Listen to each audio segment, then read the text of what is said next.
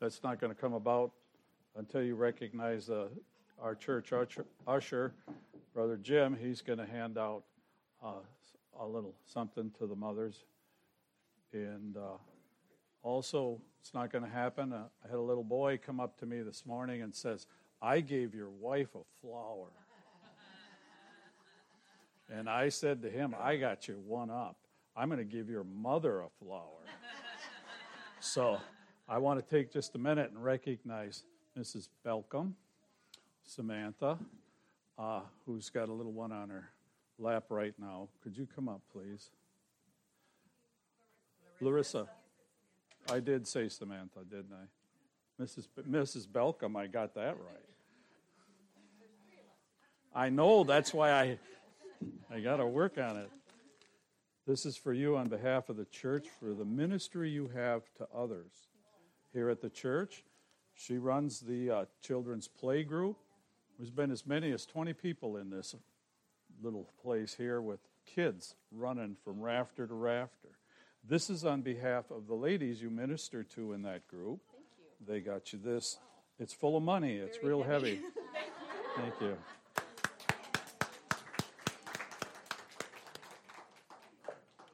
Very important. As her husband read just earlier, Brother Jay, noted for her thoughtfulness towards others and her service to others. And it's a sacrifice. It is.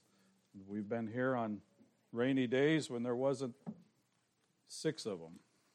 And we've been here when there's been too many.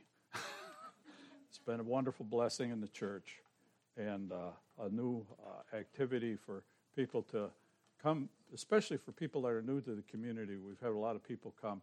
Ladies come with their children. Gentlemen come with their children. All different kinds of stuff. It's a wonderful activity within the church. And Mrs. Belcom does it sacrificially. Drives in 30 miles one way and does her grocery shopping after she eats, I hope, but and has to be involved in that. That's on Thursdays, 10 o'clock in the morning. And if you want to know any more about it, you can contact her. So we're going to start. They'll start rolling the record in the back now, and we're going to go in John chapter 2 today as we concentrate on mothers. I'm at somewhat of a disadvantage when I think of mothers. I have a disadvantage there, I'll admit, but I think of the mother in Scripture that some denominations pay too much homage to, but I wanted to go to John chapter 2. And I'll read to you. And the third day there was a marriage in Cana of Galilee, and the mother of Jesus was there. And both Jesus was called and his disciples to the marriage. And when they had wanted wine, the mother of Jesus said unto him, They have no wine. Jesus said unto her, Woman, what have I to do with thee? Mine hour is not yet come. His mother saith unto the servants, Whatsoever he saith unto you, do it. I like that little part, do it. You can find that again in James chapter 2, all about doing God's word, not just hearing it. And there were set there 6 water pots of stone after the manner of the purifying of the Jews, containing 2 or 3 firkins apiece. Jesus saith unto them, Fill the water pots with water, and they filled them up to the brim. And he saith unto them, Draw out now, and bear it unto thy governor of the feast. And they bear it. When the ruler of the feast had tasted the water that was made wine, and knew not whence it was, but the servants which drew the water knew, the governor of the feast called the bridegroom, and saith unto him, Every man hath at the beginning doth set forth good wine, and when men have well drunk, then that which is raw worse, but thou hast kept the good wine until now. This is the beginning of miracles, did Jesus in Cana of Galilee. Thank you, Lord, for the privilege to look into your word this morning.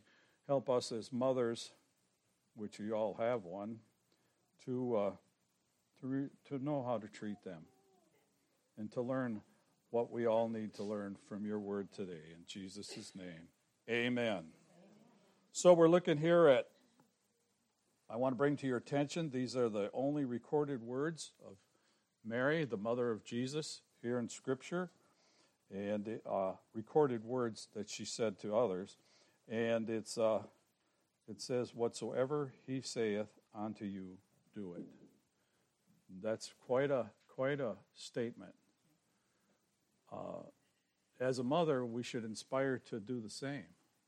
Now, I'm not a mother, and I know little about being a mother, but we should all inspire our children. I remember the first time I ever asked my mother where trees came from, and I had heard from my aunt, who was a school teacher, all about the little whirligigs you find in your yard, what kind of maple that is, that you find those little helicopter things, and they lay there on the cement or the ground, and that was the seed to those trees. And when I asked my mother, where does trees come from, thinking I was going to hit her with the next one, where do seeds come from, or where, and just keep going backwards from there till I got an answer, and she shortcut me, and she said, from God.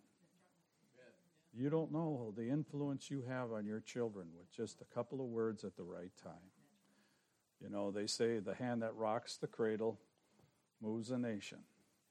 And you have an influence on your children all the time, not only in what you do, but what you don't do sometimes too. What we know about Mary, the mother of Jesus, Scripture describes Mary as a young virgin who was chosen by God to conceive Jesus through the Holy Spirit, something we sell the Holy Spirit short on a lot of times, after giving birth to Jesus in Bethlehem.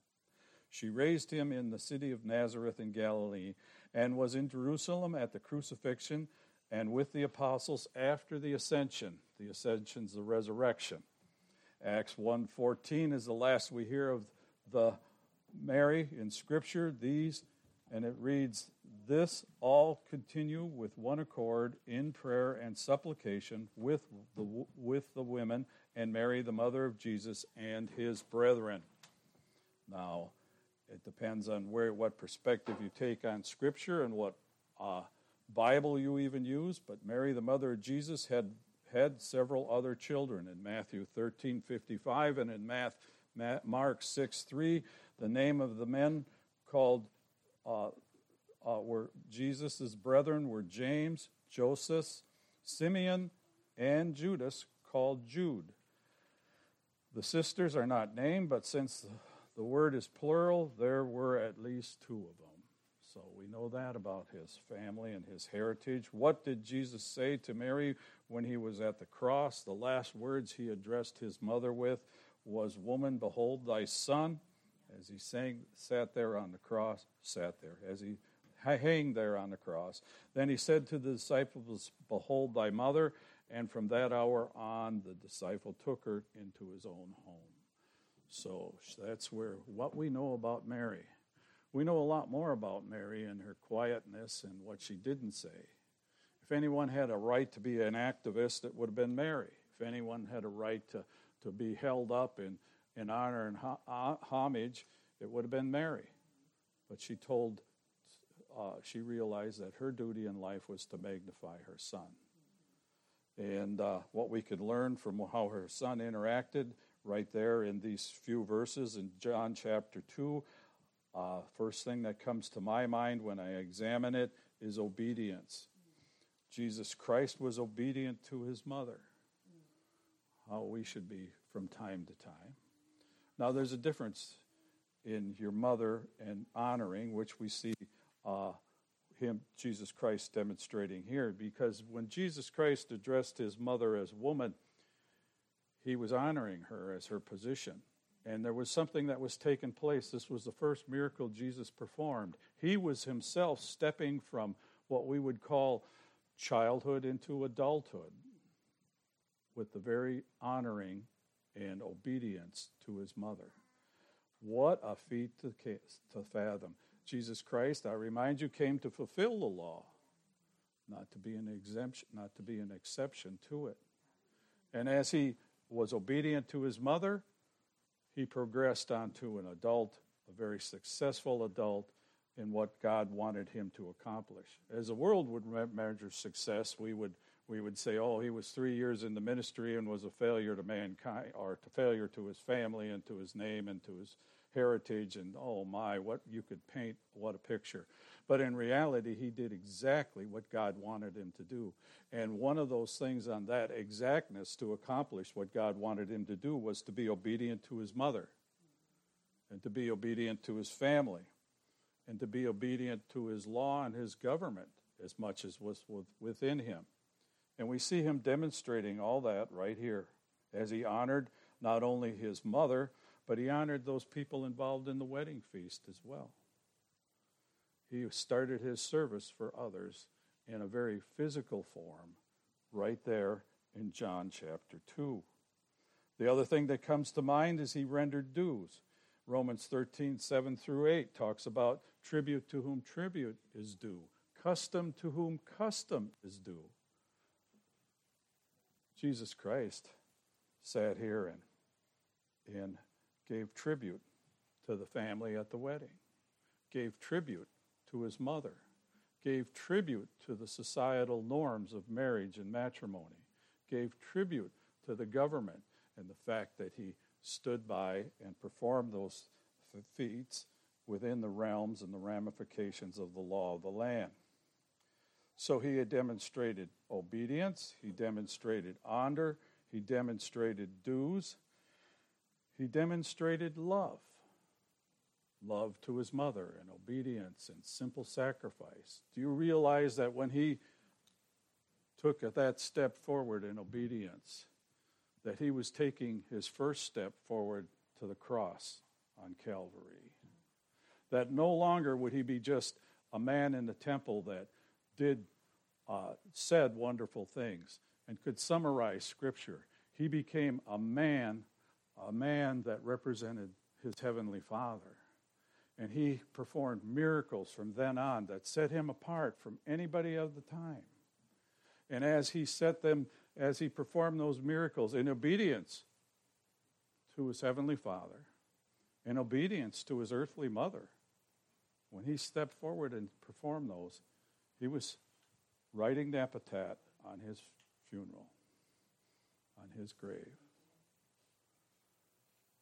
You know, it costs sometimes to serve. He didn't do it for the people at the wedding feast. He didn't do it for his mother totally. He did it in obedience to his heavenly Father. That was first and foremost in his life. And he did it out of love, out of gratitude.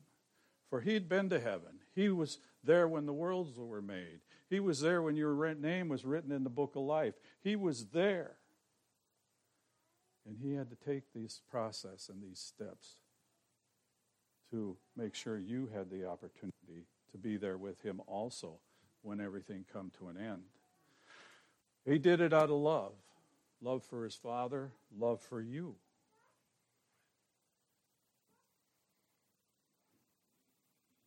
He did it out of obedience. He did it out of rendering dues to whom tribute is due. He did it out of honor. He did it out of love. The verse I quoted in Sunday school rings across my mind yet this afternoon. It's, for God so loved the world that he gave his only begotten Son. He was God's gift to you out of love. He not only loved you, but he loved God the Father, and he did it out of obedience to Father, his heavenly Father. He became your gift, your salvation, your way to eternity, your refuge from sin, your resurrection, your eternal life. He did that all for you. If you're here today and don't understand what Jesus Christ is about, what Jesus Christ did, you need to settle that. It's serious. He died over the matter.